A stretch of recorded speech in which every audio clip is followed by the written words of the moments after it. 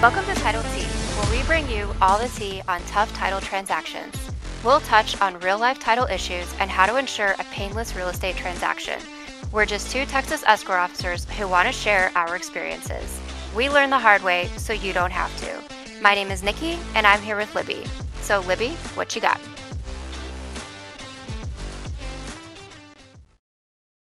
All right, welcome back.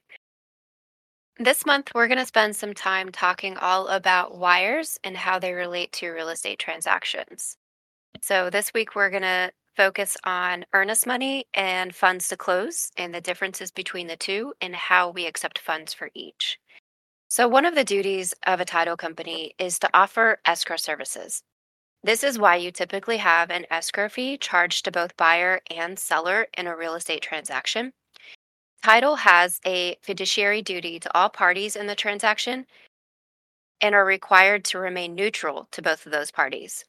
We don't pick any sides in any situation. We also handle all of the money in a transaction. So when a property goes under contract and the buyer submits their earnest money deposit, it is delivered to the title company. Same with any option fee funds that are part of the contract. At the end of the transaction, we intake the funds from both buyer and the lender and then distribute all of the money to each appropriate party. There are a couple of rules around how we receive and distribute those funds.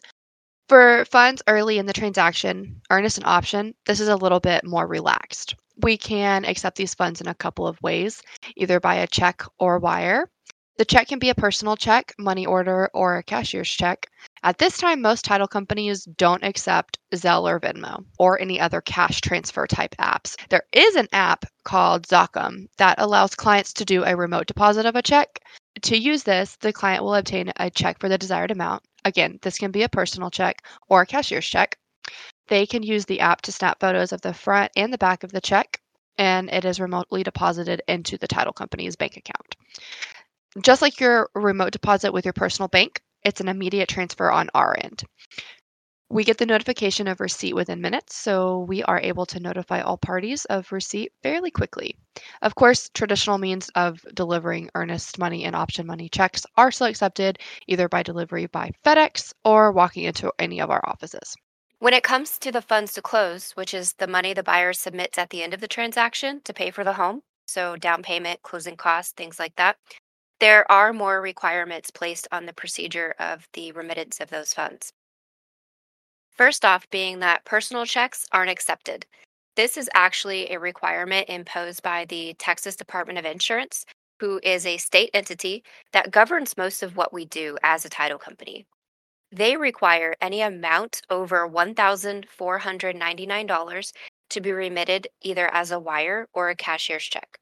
So, as a general rule of thumb, we just ask the clients to not submit a personal check at the time of closing because typically the funds required exceed that amount. And additionally, most title companies have moved towards only accepting wires as funds to close. I know we do that here. This is because there is a lot of fraud associated with cashier's checks. It takes time for them to be verified by the bank, and many title companies have experienced losses due to fraudulent cashier's checks.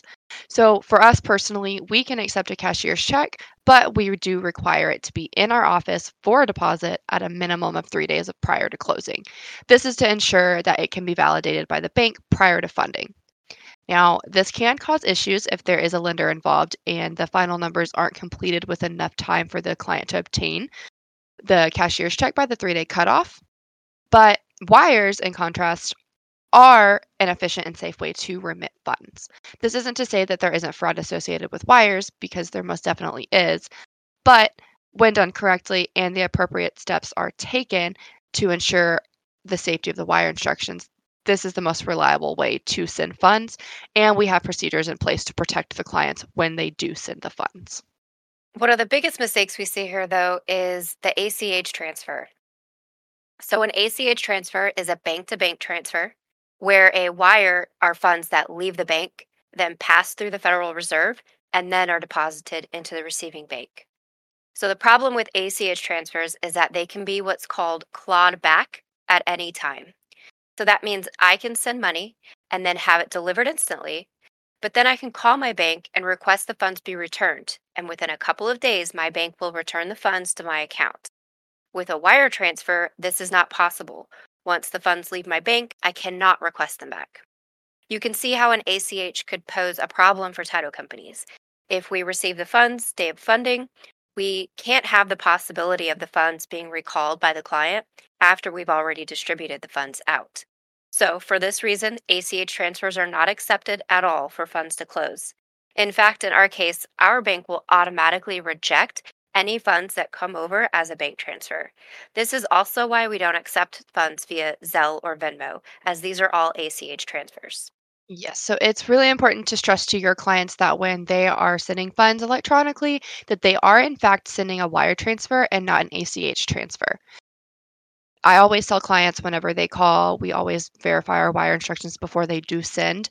If they ever have any confusion, I always direct them to call their bank and make sure that they let their bank know, hey, I want to send a federal wire transfer, not an ACH transfer, just so that they can communicate that clearly.